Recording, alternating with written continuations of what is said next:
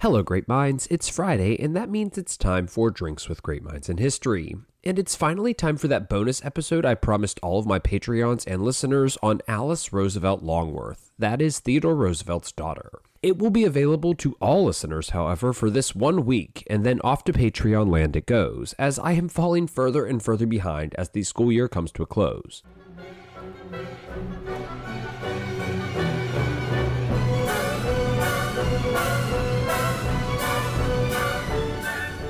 So welcome to the show, everyone. This is just a short moment in the margins that couldn't fit in the main episode on Theodore Roosevelt. I mean, really, Alice deserves more time than just a moment. And it was supposed to be exclusively for my beloved residents of Patreon land. But this will be available to everyone for just 1 week because I am a week behind. As testing and, prepping for more testing and the end of the year ensued, I have just not been in the right mindset to complete the Philip II episode. Next week, though, it will be out and ready to go, and the Philip saga will continue on normal paced. But today I give you Alice Roosevelt. Whether you're a patron of the arts, a great mind, a drinking buddy, a history lover, or just a fan of the show, or today, for this week only, a listener of DGMH, we greatly appreciate you drinking along and supporting the show in any way you do. And listeners, if you want to support the show financially and help us, feed this drinking habit and history discussion after discussion after discussion, then you should go check out the awesome content at the DGMH Patreon page. If you love the show and want to help us out, it would be very much appreciated. But tonight is the episode on Alice Roosevelt. So happy Friday, everyone. Let's go. Tonight, I am having a glass of homemade limoncello with lemons grown from my own garden. I know this isn't the first time I've drank this on the show, but it is the first time I've drank it by myself. Of course, I won't be rating this. That would be extremely narcissistic, but it is fucking delicious. Interesting enough, Alice Roosevelt Longworth, who was quite the socialite, was, quote, never one to drink much. Mrs. Longworth developed a loathing for people who couldn't handle their liquor. Luckily, that doesn't tend to be me. She made a practice of, quote, coming late to dinner parties to avoid the cocktail hour. I've also read that she liked to party, carry on, and consume a beverage or two in her younger years. I'm not sure which it is, but I can say for certain that Mr. DGMH promises you that he would never and will never miss a cocktail hour, nor would I be late. I hate being late for things. So, when I was in high school, I first encountered that song, the one that goes, Alice, Alice, who the fuck is Alice? Now, I didn't take time to look up who sang it. I didn't really want to fall down that beaver hole.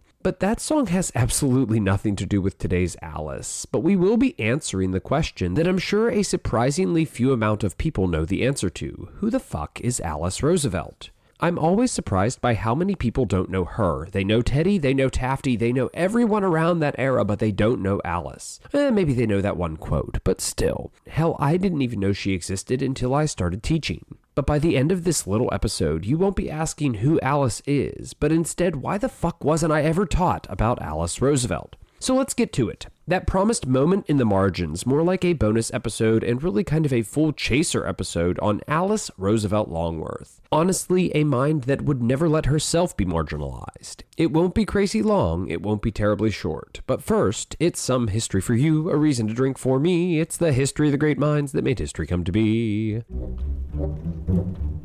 So I feel like I've kind of hyped this one up a bit. It is more than just a moment in the margins on Alice Roosevelt. She is truly fascinating, and the notes did end up being about 4 pages long. So yeah, like I said, it's more on the verge of a chaser. And as it was already scripted, it's saving my ass this week because I just didn't have the mental capacity to put out the Philip II episode. So Alice, born 2 days before her mother's death, and when Teddy was just a New York State assemblyman. She, like her father, had ancestral ties to our old friends the Schuyler family from the Hamilton saga. But that isn't really relevant other than the fact that she came from some money. In her earliest years, Teddy was distraught and distracted, thus parenting fell to someone else, in this case, TR's sister, Anna. An infant Alice was even left in Anna's care when Teddy moved to North Dakota to become a less than successful cattle rancher. Now, Anna, more commonly called Aunt Bai, was a truly central figure in Alice's life. Alice biographer Stacy Cordery notes her aunt was outgoing and warm, witty and charming, passionately interested in civic affairs, and able to both soothe and scorn. which sounds like a perfect description of the woman she raised, Alice Roosevelt. Cordery continues, "From Bye, Alice learned how to preside over tea and how to butter bread. From Bye, it seems to me, Alice learned everything from the art of conversation to elegance and how to carry herself properly." It is clear that she held a special place in Alice's life, one that was not so equally shared with her stepmother, Edith. From Bye, Alice even learned about her mother, Alice Lee, something that Teddy would seldom, if ever, discuss. In her later life, Alice recalled in her autobiography, "My father never told me anything about this. In fact, he never ever mentioned my mother to me, which was absolutely wrong." And it truly was. Although cared for, Alice seems devoid of both a mother and father figure in those earliest and most crucial years of childhood development. What is most disappointing is that Roosevelt seemed determined to purge the feelings of his first marriage out of his heart and mind completely. Was this out of grief or sadness? Was it a way to cope and move on? I can't really say, but I can certainly tell that it impacted Alice. In one letter, Teddy even wrote to Bye saying, quote, "As I have already told you, if you wish to, you shall keep baby Lee," that is, Alice. I, of course, paying the expense. Now that's just fucking sad, and in my opinion, a truly weak moment in Teddy's story. But this isn't Teddy's story, it's Alice's. Luckily for history, Edith Roosevelt's sense of duty reunited this Roosevelt family. But this reunion would not be incredibly smooth. Tension would dominate the relationship all the way to the White House. In one fiery exchange, Edith and Teddy planned to send a young Alice to a school for girls in New York City. To which Alice responded, quote, "If you send me, I will humiliate you. I will do something that will shame you both." One of many instances where Alice literally took shit from absolutely no one. But such dramatic tensions eased, and it seems Alice came to respect Edith, even seeing her as a maternal figure, if not, quote, mother, as Edith wished to be called. Now, I have not read all of Alice's autobiography, titled Crowded Hours, but she noted in it, quote, that she was a child of another marriage was a simple fact and made a situation that had to be coped with. And Mother coped with it with a fairness and charm and intelligence which she had to a greater degree than almost anyone else I know. Edith would later handle Alice's introduction into society in 1902, but that takes us to another phase in Alice's story entirely. A psychologist's dream study, Alice became the first daughter in some of her most dramatic developmental years, as she was just 17 when Teddy became President of the United States of America. Now, I chose to cover Edith in the main episode as I believed her to be a true balancing force in Teddy's story, likely extremely influential in his life and presidency, and always at his side, but rarely, if ever, noticed. Alice, on the other hand, was less of a direct influence on Teddy's presidency and political career, but extremely noticeable, and I would say she certainly liked it that way. One journalist notes, quote, Alice enjoyed a reputation as a rule breaker at a time when women were under great pressure to conform. The media noticed many of her exploits. She smoked cigarettes in public, rode in cars with men, stayed out late partying, kept a pet snake in the White House named Emily Spinach because it was, quote, green as spinach and thin as Aunt Emily. Cordery notes, in her purse, she could be counted on to carry 4 essentials: cigarettes, a fertility image, a copy of the Constitution, and Emily Spinach. So yeah, she carried a snake to parties, always put on a good show, but Cordery feels that it was a little more complicated and complex than that. 2 years into Teddy's unexpected presidency, Alice wrote, quote, I am afraid the only attention I get is just out of curiosity to see what I am like on account of my position. Cordery finds her bold, dramatic, and showy actions to be, quote, an attempt to define herself apart from the role of first daughter. It was all about the difference between the president's daughter and Alice Roosevelt. Now, I must admit, when one sees the stunning portrait of Alice done in 1901 or the equally stunning studio photographs in 1902, it is not surprising that she was seen by the nation as an icon and celebrity. A true beauty matched with a truly beautiful wit. She is captured with such a great degree of confidence in every image as if her resolve could not be shaken for a singular second. And although this is not often the case, I believe this to be very true of Alice. She adored being the center of attention, a trait that I must say she came by honestly when one really starts to look at her father, of whom she once said, quote, wants to be the bride at every wedding, the corpse at every funeral, and the baby at every christening. That is absolutely fucking hilarious, and it really does sound like the Teddy that I've come to know. As some of you may recall, Teddy had the following to say about Alice, whose frequent interruptions in the Oval Office were noted by one visitor, to which Teddy responded, quote, "I can either run the country or I can attend to Alice, but I cannot possibly do both." And I am sure it was exhausting to attend to Alice, who was even sent on a diplomatic mission when she was just 22. You can imagine how that went. Traveling with cabinet member and future president William Howard Taft, I guess I should say and future Supreme Court Justice, but we'll save that for another day, along with an entourage of 23 congressmen, one of which would become her future husband, Alice was the crown jewel of this Pacific tour. After reading about it, it did sort of seem like one big party boat for Alice, but that is likely why she went. Her youth, charisma, and attitude captured the hearts, eyes, and minds of those around her. Now, you might be thinking, what the hell was Teddy thinking here? This is going to be a disaster, but it really wasn't, and he didn't really think that. One newspaper noted, there have been few young women in America, or for that matter any other country, who have received so much newspaper attention as has Miss Alice Roosevelt. It is that attention that led Cordery to claim TR might have worried privately about the effects of Alice's prominence on her own life, but did not have to fear the results of her fame on his administration when she functioned as his goodwill ambassador. Not that he really needed it, but her fame was his fame. Really, it was a sort of mutually symbiotic relationship, and it allowed her to get away with a great deal of mischief. Of course, it was on this tour that we get the well-known story of her jumping into the ship's swimming pool fully clothed, even convincing a U.S. congressman to get in with her.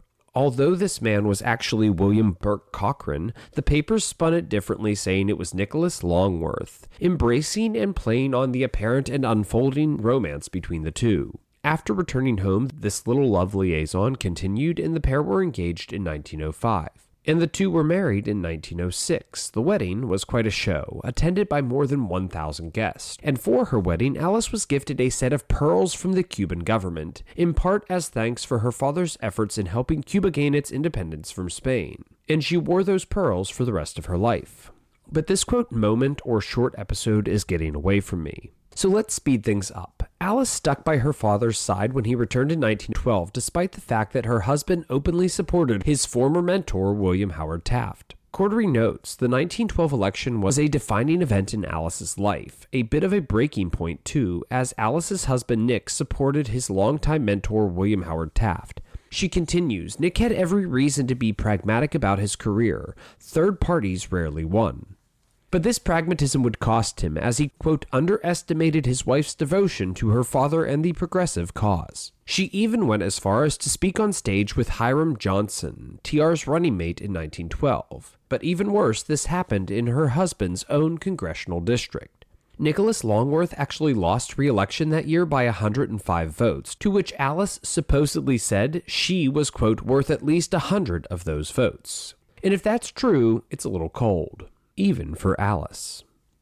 After leaving the White House, a place I think she loved to be, she was spiteful. She supposedly buried a voodoo doll of the new First Lady and was actually banned later from the Wilson White House too.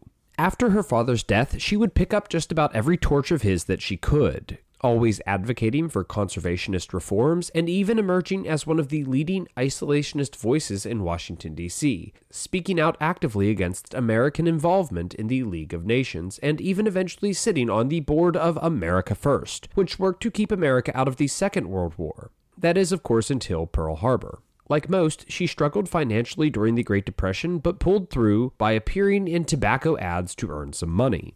I will say there are few as pro-Roosevelt as Alice, but it could be said that there are few as anti-Roosevelt as her either. That is, she actively campaigned against her cousin Franklin Delano Roosevelt, once saying, quote, politically, his branch of the family and ours have always been in different camps, and the same surname is about all we have in common. I am a Republican, and I am going to vote for Hoover. If I were not a Republican, I would still vote for Mr. Hoover. She even went as far as to say, quote, she would rather vote for Hitler. A shitty thing to say for certain, but I will note that when she said it, it was in the earliest years of Hitler's rise to prominence. Moving from decade to decade here, she seemed to have a real disliking for Senator Joseph McCarthy, which I absolutely fucking get. But she even said at a party once, when Joseph McCarthy tried to sit next to her, no, Senator McCarthy, you are not going to call me Alice. The truckman, the trash man, and the policeman on my block can call me Alice, but you may not. Continuing on, she loved the Kennedys, especially Bobby, but did not publicly endorse JFK. She admitted voting for LBJ in 1964, which was honestly smart because Barry Goldwater was a fucking nut. And she loved Tricky Dick. That is until Watergate. She was even invited to Trish Nixon's wedding at the White House in 1971.